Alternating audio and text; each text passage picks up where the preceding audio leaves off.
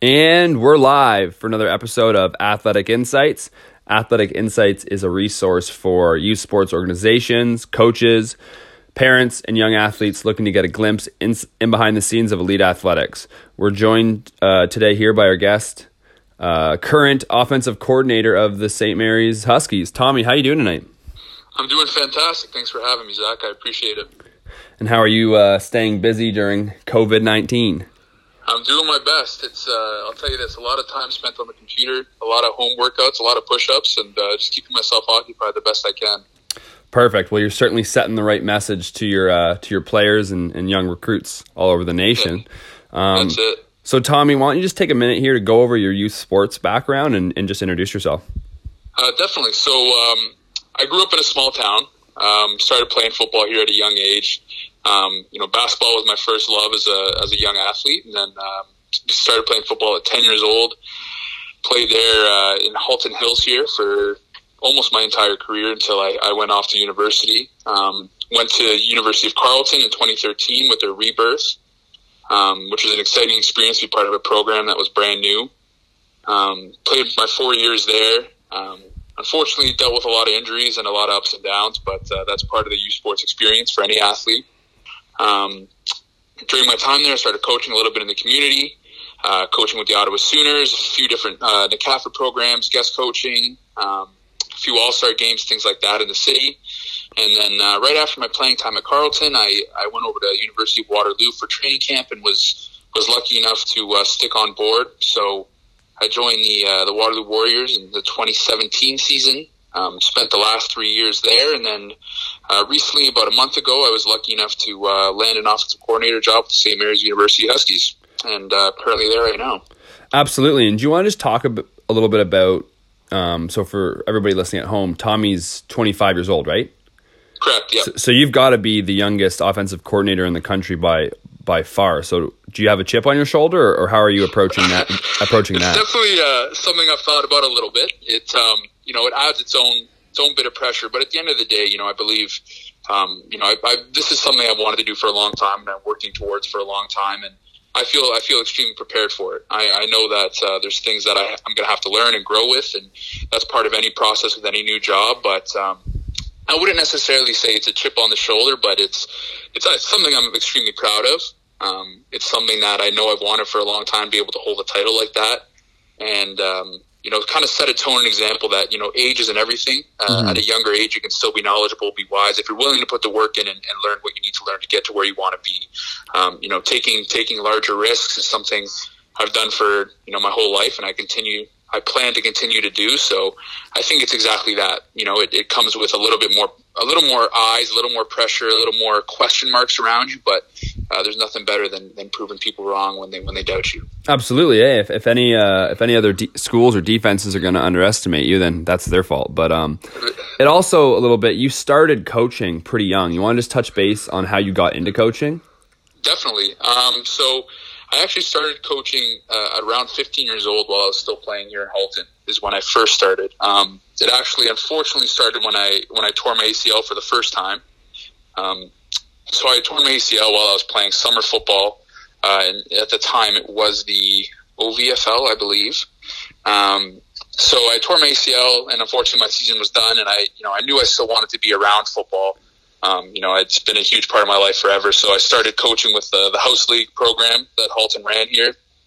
And that's where I kind of started to fall in love with coaching. I knew it's what I wanted to do post my playing days.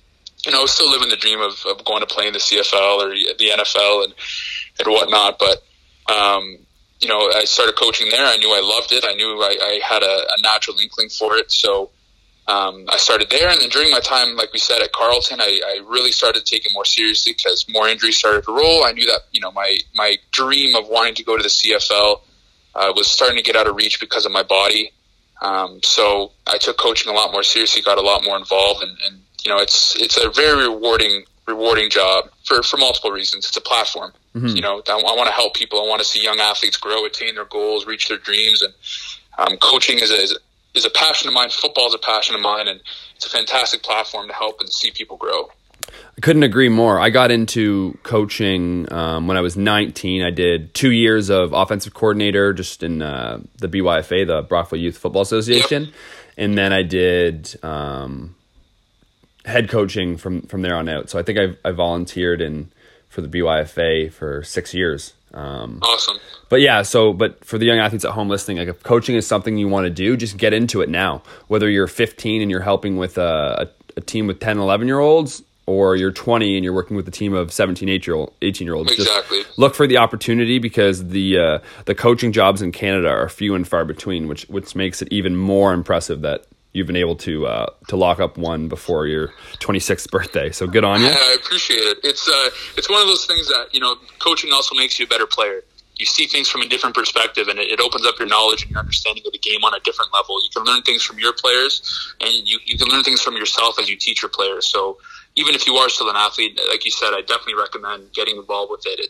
It gives back to your community, but it also makes you a better athlete, a better football player, a basketball player, whatever your sport is. 100%. And especially with football. So how I kind of viewed it when I was coaching, I would take a couple steps behind the running back in the backfield, and it was essentially just watching film. Film all day and correcting and critiquing, and that definitely gave me an edge when I returned to football. So I think that was good point, Tommy. And let's go over your recruiting process now. When did you start getting attention from Canadian universities? Who was recruiting you, and what led you to choosing Carleton University?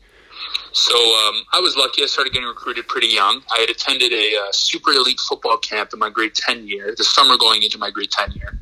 And there was a few university coaches that were there coaching the camp. The offensive line coach at the time that was there was with the University of Toronto. He was the first guy to recruit me. I guess he liked, I was a big boy at a young age. So, played pretty well at the camp. He started to show some interest. And then from there, it just kind of blew up. I put together a highlight tape. He kind of told me, hey, get your tape together, send it our way. So I started filming all my games, even some practices, critiquing my own film, sitting in front of my screen every night after practice, watching my own film of myself. And, once I started sending the tape out, it kind of blew up. By the time I was done in high school, from the CFC rankings, I was ranked the number 3 player coming out of the country. With a few different options as to where to go. Some smaller school offers down south as well, but the opportunity at Carleton to start something brand new was exciting to me. It was a risk because there was a ton of talent. There was a top recruiting class across the board, one of the best that I think U Sports has ever seen. 100%. Kudos to the coaches. Yeah, kudos to the coaches there. They did a fantastic job in that first year of prepping and recruiting. But the opportunity to start something brand new, to say that, I was one of 90 guys on August 13th, 2013 to start a brand new program was something exciting, and that I feel is going to sit with me and my brothers that I played with forever. It's an exciting opportunity to be part of something different and, that hopefully set a foundation for success for the future.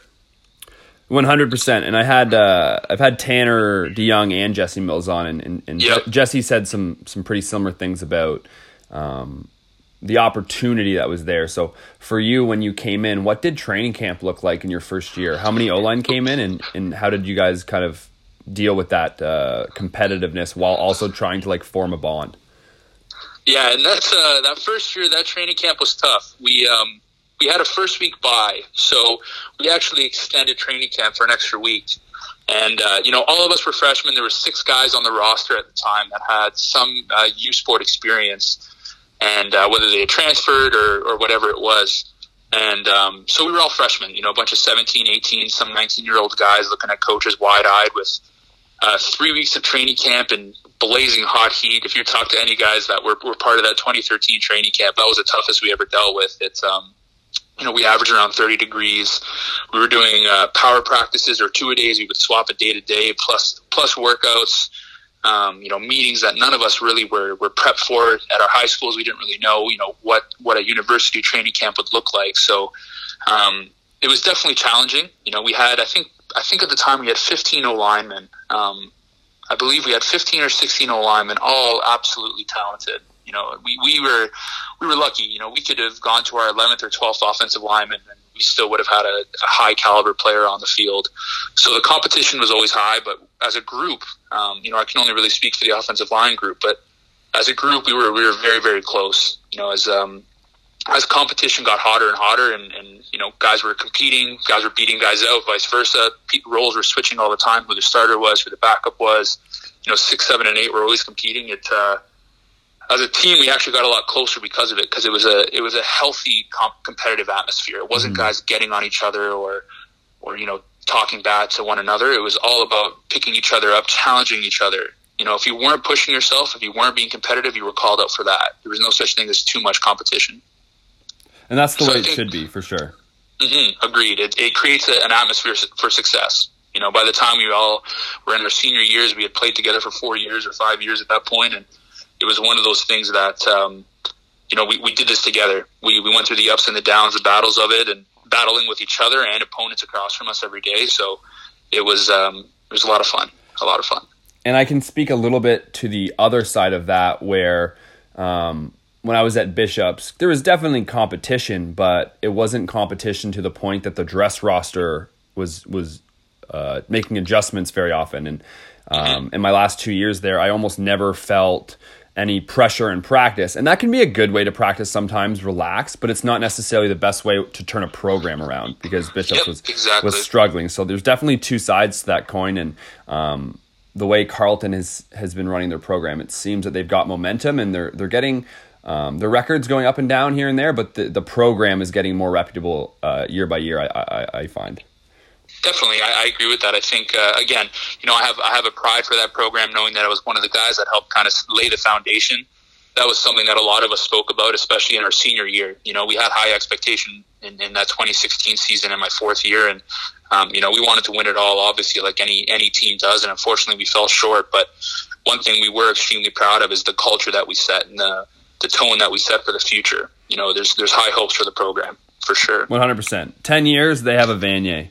I believe it. I'd put some money on that. But anyways, one of the things that you've talked to me about before, and just you think you've mentioned it today, but why don't you just go over your injuries for us and how you kind of mentally approached the result via rehab?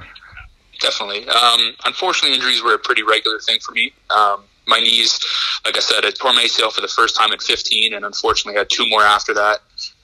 During my university career, in my 2nd year at Carleton, I tore my ACL and broke my tibia bone. So 3 days into training camp. So my 2nd season was done from day 3 of training camp, which was extremely a very, very tough battle. I was lucky. Coach Samara had approached me right after that injury and given me an opportunity. He said, I got 2 options here for you. Option A, you hang up your cleats, you call it, your body's been through it, and you come join the staff as an assistant. At the time, I was 18 years old, and he knew I wanted to coach, and I was still coaching the community, so it was something I wanted to do. Or he said, option B, you take the next 10 months, you train like crazy, you try to get your body right, you get healthy, you come back and compete next year. No promises whether you play, no promises whether you dress, no promises whether you stay on the roster, but your future's in your hands. I want to give you both options. So, the competitive guy in me decided that I wanted to rehab and come back from it. So I took the next 10 months and truly trained very, very hard and was able to turn my body around. But the battle that you face with injury, it's more mental than it is physical, I believe. It's in your mind.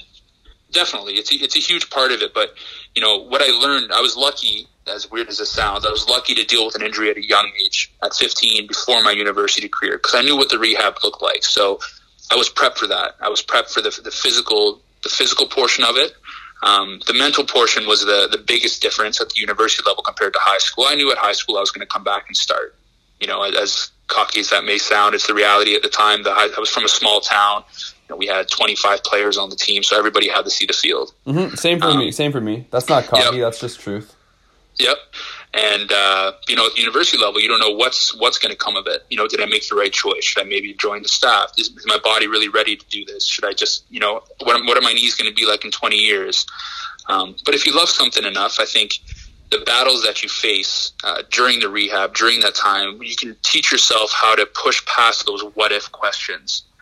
Which help you so much more in the future of life. When you get into business, when you are looking to make those large investments, buying a home, buying a car, whatever it is, starting a brand new business, those what if questions, you learn to work past them. Injury is something that can teach you a lot about that. how to mentally control your what ifs or the fears that you have. I would say that's probably the largest lesson I took from all of it. No, that makes a lot of sense. What advice would you give to your 15-year-old self there during your first ACL? Because I know that's one, when young athletes hear that, they tear their ACL, that's one where a lot of people will rehab, but they won't come back to that sport. Maybe they'll, Yep. I know, for example, a female who rode for Cornell, her name is Victoria from Brockville. She was actually pursuing D1 basketball, but because of her multiple ACL tears, she had to do an inline sport, so something linear.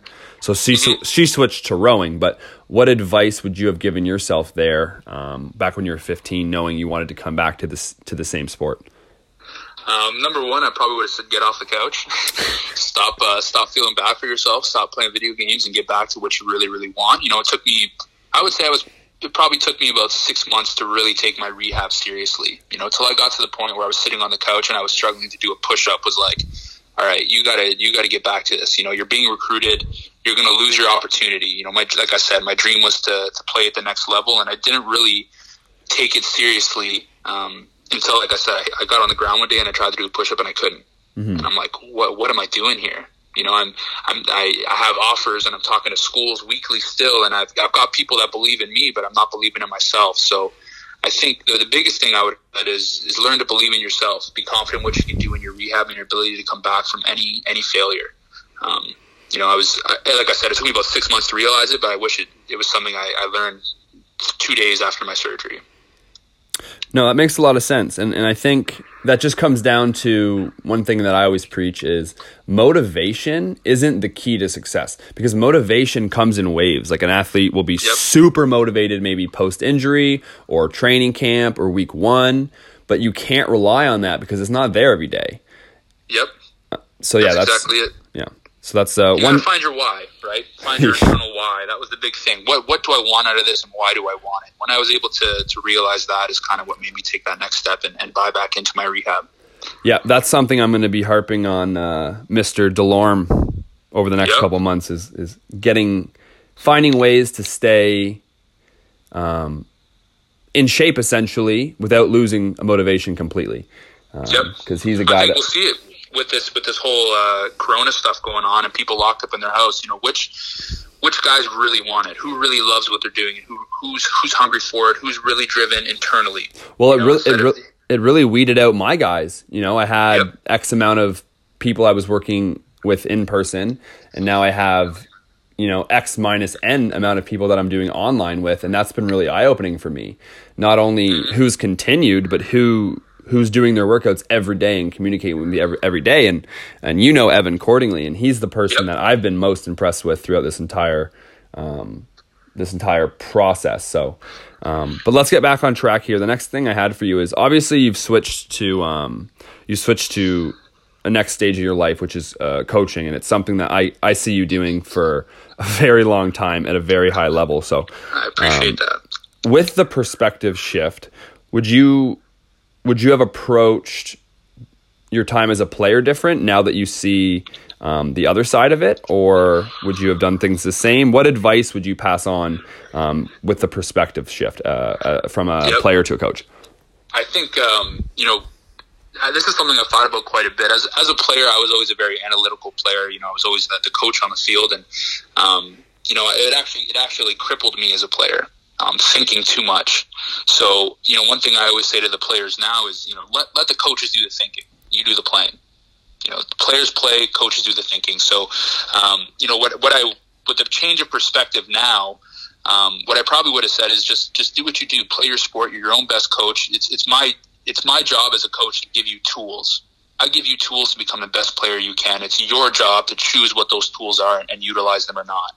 Mm-hmm. So, I think, you know, the change of perspective, it really, I would have just, I think, taken a deep breath and just got back to getting my hands in somebody's chest and burying them in the ground instead of thinking about where my foot placement is and where my helmet placement is. And, you know, that comes from reps, and you got to trust that naturally you're going to start to do that from repping it so much instead of thinking about it pre-snap. So I would say that probably my biggest thing is, you know, I've seen players who, you know, paralysis by analysis. I was definitely one of those guys. Mm-hmm. You know, and I wish now I could have seen that. You know, I learned it now as a coach because I see other players going through it. So absolutely, it's something that I wish I understood at the time as a player. Okay, get past this mental barrier of thinking. Just do what you're here for a reason. You were a mauler, and play like that instead of trying to be this analytical thinker all the time. Well, that's kind of what I've been saying. What I say is your first year, for most people, obviously your situation at Carleton was different, but for most first years going into established programs, your first year is learning how to be coached by your positional coach and your head coach and your OC or your DC. So getting into your film and making mistakes. That's the time to overanalyze, because year 2, 3, 4, 5, you have to be autonomous and not think about it and just know. Like, so as a receiver, pre-snap, I'm looking, what do I see with the secondary, or, is there a shift or a slide? You know what I mean? Just all those little things, they become automatic in your last couple of years. So. It all comes from reps, right? It all comes from reps. It's like getting under a squat bar. You're not going to move it perfect at first, but after your 1,000th rep, it's going to become smooth. Absolutely. And what did your process look like when you were a player? Like, what were the things that you might have been doing differently or focusing on? And then part B to that question is, as an offensive coordinator now who's going to be heavily involved in recruiting, like, what do you want to see in the young athletes' processes? What are you looking for? I think, again, back to the point you were talking about earlier, right now is a perfect time to see how bought in guys are. That's kind of the first thing we look for. Do you love football, or do you just like it? Do you like posting pictures of yourself on Instagram, or do you do this for bigger reasons because you love the sport? Where it's one of those things as, in terms of process, I love that guys are taking control of their own recruiting. I buy into the guys who send me messages. Hey, coach, here's my film. I love the university. I've done some research on it. Take a look, please. I'd appreciate it if you could let me know what you think of my film. Those are guys that are taking ownership, and that's what I want to see out of guys. One of my favorite things to do is when we're on the road recruiting, talking to a player. Here's my card. Give me a call. I'll grab your contact info. I'll let it sit, but I know you're serious if you call me about your recruiting process. Right. If that makes sense. It's a guy. That's a guy who wants it. There's some guys who think they want it, but it's all about the flash, or what they want to wear the jersey. We call those guys jacket wearers. Yes, sir. Yes, we do. Yeah, you're there for your jacket, and that's fine. You're going to get weeded out at some point of the program, right? You're not going to work hard enough to maintain yourself or stay as part of it. But, I want guys that love this sport, that love the growth, that love the challenge, that aren't afraid of failure, aren't afraid of hard work. So right now we're in an interesting time. I want to, keeping up with some recruits, seeing the guys that are taking their process very seriously in their training, in their academics, texting with guys, hey, sorry, coach, I'll give you a call later tonight. I'm doing some homework. Beautiful. That's what I want to hear. Mm-hmm. Take your academics as your priority. Oh, sorry, coach, I'll shoot you a message later. I'm in the weight room right now. Awesome. You're taking your process seriously. It's something that sometimes can get overlooked, especially at a young age. But I think with social media, we're seeing a lot more guys starting to take it seriously and realize what it takes, and taking their own recruiting process at hand, taking control of it. For sure. And it happens so fast. You really don't have room to make mistakes, and you want to keep relationships open in case in the future you're transferring, or if there's an issue with the program you were at. So to the young athletes listening to this, it's important to definitely find the school you want to go to, but try to keep some relationships open for the future. If you want to get into coaching, just keep those relationships fresh. And, exactly. Yeah. So next thing I have for you, Tommy, what were some of your fondest memories while you were a player coach at Carleton? Definitely, what I've learned is what you remember most isn't, the score of the games. It's the bus rides, at times in the locker room, stuff like that. But one memory that always sticks out, and I think will for the rest of my life, is 2014 Panda game. Won by a Hail Mary, last second of the game, Jesse Mills up to Nate Bahar.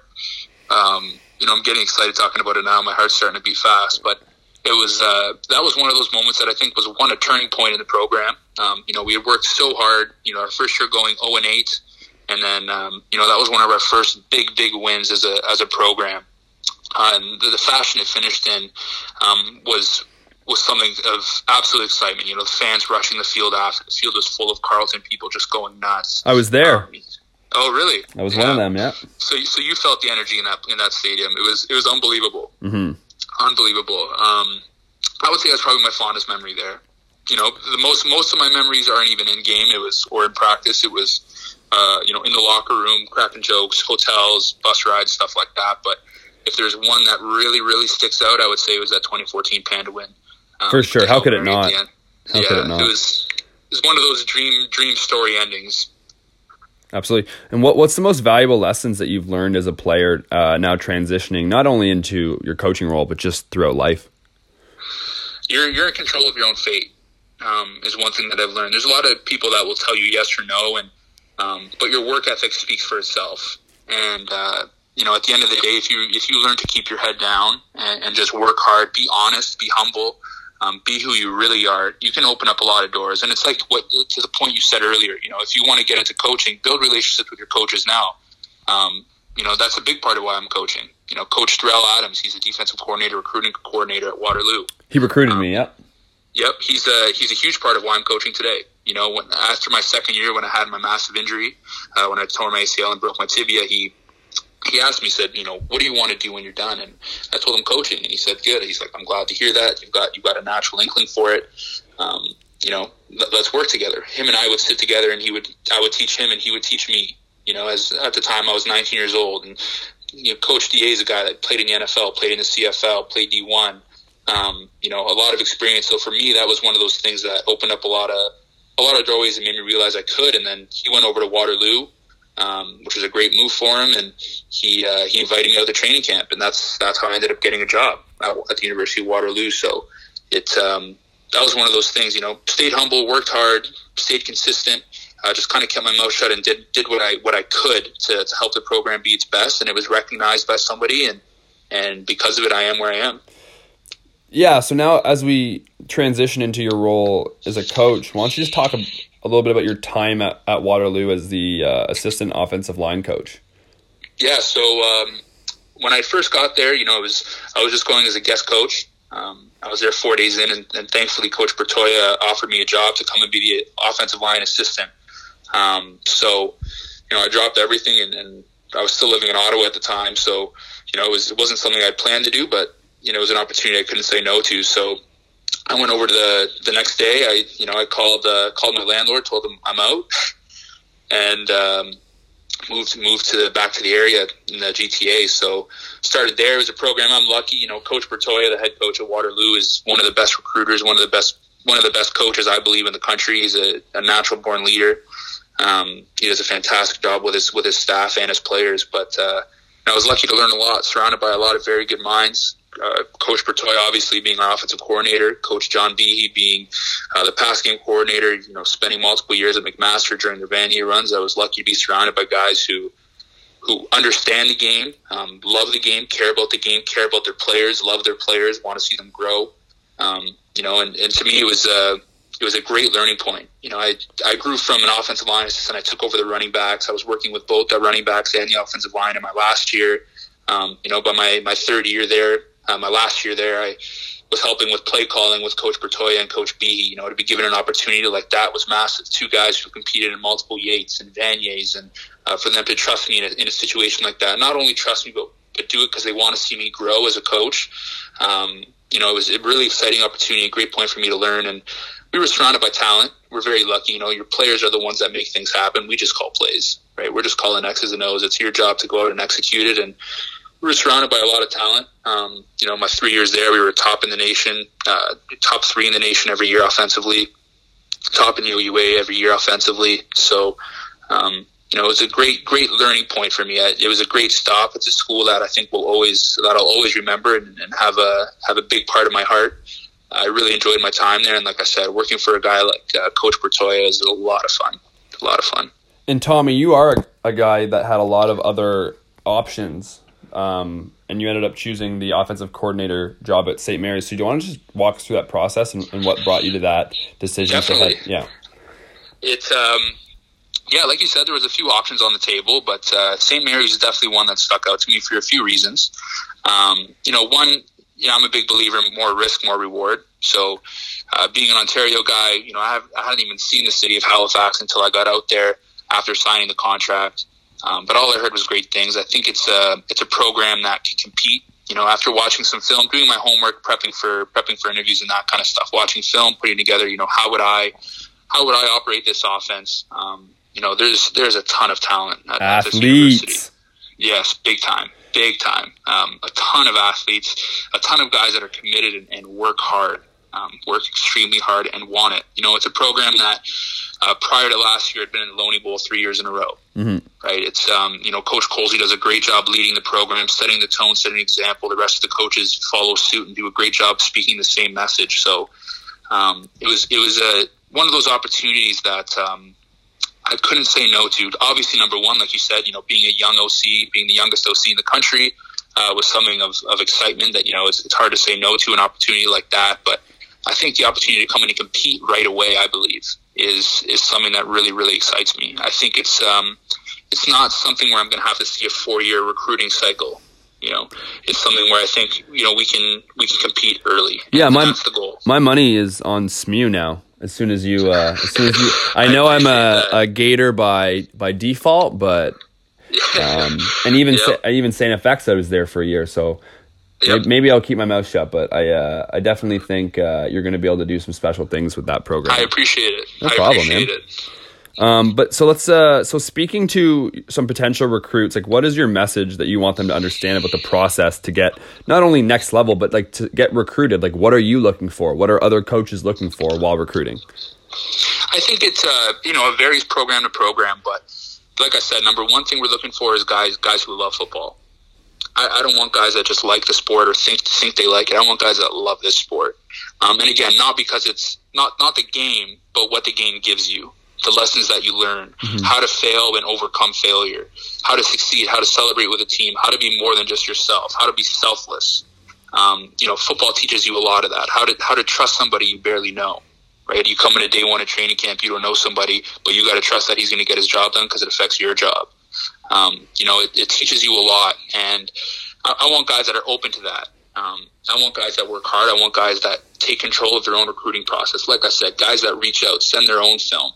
And I know I'm not the only one you're sending your film to, but it shows me that you really want this, that you're in control of your own recruiting process. Academics, guys who take their academics seriously. You can be the best athlete on the field, and that's all good, but if you're not academically eligible, what's the point? Yeah, we've all wasted our time. And that's what I'm preaching to all my young athletes, but specifically the 3 or 4 there that you've been in contact with. Yep. Is just keep your grades high, because a lot of schools will take a chance on a guy that can bring depth if they don't have to worry about their school. Exactly. It's so unfortunate when you go, you see a great player on the field, a guy who works hard on the field and plays at a high level, and you go speak to him and, how are your grades? Oh, coach, I'm sitting in the 50s. Oh, coach, I'm sitting in the 60s. You've closed your own doors, right? And in Canada for scholarships, you got to be around the 80 point for majority of divisions. So if you're not, you've now closed your doors to earn some money to pay for school. Or, when I was for the University of Waterloo, if you don't have at least, high 70, low 80, we're not even giving you a sniff. Right. It's one of the top academic institutions in the country. So you need to be a great athlete for sure, but you need to be a better student. That's got to be your priority. It has to be. So yeah, I would say that's what we look for. It's what I like to look for is guys who love the game, guys who aren't afraid to work hard, guys who aren't afraid to fail, and understand that that's all part of the process and it's all part of learning and growing. But guys who take their academics seriously. It's not something that I want to worry about. It's not something that I want you to worry about or your parents to worry about. That when you go away, you move from wherever it is, BC to Halifax, are you going to take care of your business? If you've taken care of your business in high school, I can trust that you're going to take care of it in university. Yeah, and I mean, to take that a little bit further, one of the things I notice with some of the hothead superstars in high school is they're coasting. They have maybe a 70, maybe if they're lucky, a 75 average right now. So they know they're going to get an opportunity. But what I always tell them is, for example, I was a 90 student in high school and I was getting 70s in university while grinding. So if you're an 80 student in high school, you're a 50s, 60s person in university if you're going to give the same effort. Exactly. You got to expect a 10% drop on average. Minimum. And that's what I find even maybe in more studying and more attention and just being attentive to your studying, your grades are going to obviously go down. So, I mean, it all comes back to what's your why, right? Why are you doing this?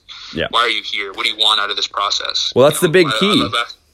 Yep, exactly. I love asking guys, you're in your senior year. Okay, what are your goals academically and athletically in your senior year? And then what are your goals academically and athletically in university? What do you want to see year 1, year 2, year 3, year 4, maybe year 5 if you come back for another? What do you want out of that? And if guys say, "Oh, I don't know, coach," all right, well, you haven't figured out your why yet. Mm-hmm. You haven't figured out what drives you yet. Absolutely. And with some of the 12-year-olds I'm working with, or 10, 11, 12-year-olds, our initial consult, we talk about that. We say, "What's your why?" And some of them just look at you like so glared. They're like, "I don't even know what my parents brought me to. I'm just kind of here. I'm 10 years old." And to those kids, I say, it's fine. Just start thinking about it. It might take you 5 years. It might take you 10 years. But just start thinking about it. And it changes, right? It changes all the time. But I love the fact that you're bringing that to kids at that age. I love coaching that age group, 12 to 14, 12 to 15, because it's young minds that if you can set a tone for that, that 16 to 18, 19 range, where that's huge in your growth as a young man, you can set the right tone and the right example. You've opened up a lot of doorways for these young men. Yeah, I couldn't agree more, and I appreciate it. But let's. I want just briefly. What are your thoughts on the AUS? I know you've spent some time, obviously, out at St. Mary's now. But what are your thoughts heading into your first season, and then to take it one step further, what do you think is going to happen with the U Sports season this September? Yeah, I'm excited for it for sure. Competing in the AUS is something that I'm definitely very excited for. Obviously with 5 teams in the AUS, we see a lot of same teams twice a year, sometimes 3 times a year, maybe even 4 if we play them in exhibition.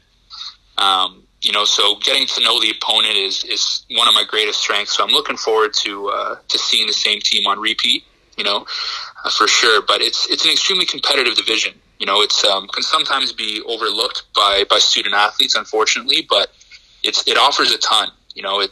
It depends on you as your personality, your characteristics, but you get a completely different atmosphere out east than you will in Ontario or you will in Quebec. It's smaller areas where you get to know everybody. All you can really focus on is your academics and your athletics, which to me is great. If you're somebody who struggles staying focused, that's a great place to be. Mm-hmm. There's less external factors that play into your success when you're around nothing but your goals. So I'm definitely excited for the AUS. I think there's, like I said, a ton of opportunities for young athletes to come and compete. It's good football. It's good school. That's the greatest part. All the academic institutions out there that compete in the AUS are fantastic programs across the board, academically and athletically. But academically, is something that you can talk to any school, and every school out there has their top programs that are nationally ranked. So when you give the balance out of 2, the AUS is definitely a great place to be. In terms of competition for next year, at this point, your guess is as good as mine. I'm hoping we're seeing a fall season. But with everything that's going on right now in the world, I think as important as football is, health and our families are more important. So, we'll see what kind of the next couple months play out. My hope is if we're not able to go in the fall, maybe we're going in the spring or something like that. But I'm hoping we see football. We'll say that. I'm hoping we see it. Yeah, it'll certainly be interesting, and I'll keep my eye on it, and I'll update the listeners on this podcast as information flies. But Tommy, I just want to get now, what's your take-home message for the young athletes listening at this, the parents at home listening? They've got a young athlete who just wants to get next level, get an opportunity, and accomplish some of the things that you and I have been able to accomplish. Number 1 is take control of your own success, take control of your own path. So, like I said, get your grades up. Have your transcripts ready. Be proud and ready to show coaches what you're doing in the classrooms. Coaches want to see it, and they're proud to see you have success in the classroom. Take control of your own workouts. Smash out those 50 to 100 push-ups before bed. Smash out your 100 sit-ups before bed. Every single rep matters, right? And, if you really, really want this, if you want to take that next step, if you have big goals, big goals take big work. So never be afraid to do that work. Embrace it. Embrace the path. Embrace the process of what's to come for you. So really, really take control. Like I said, that's my favorite thing to see is young guys take control of their own path by reaching out to coaches, by putting their own film together, by putting their own workouts together, taking their academics seriously. Mm-hmm. And that's not only in football. You can play multiple sports and do the same. Be your own best coach. Hold yourself accountable. Never be afraid of risk or challenge, and set your own tone for where you want to be. Don't settle for anything less than what you want. Absolutely. So, Tommy, this was season 2, episode 4 of Athletic Insights. Thank you so much for your time. And once you do your thing in the AUS and the CFL jobs coming in, start coming in. Don't forget me, man. If they need an SNC coach or whatever, don't forget the little people. Yeah, I appreciate it, man. Thank you very much. Thanks for having me. Stay safe, stay healthy, keep working, and I appreciate what you do. I appreciate you too. We're out.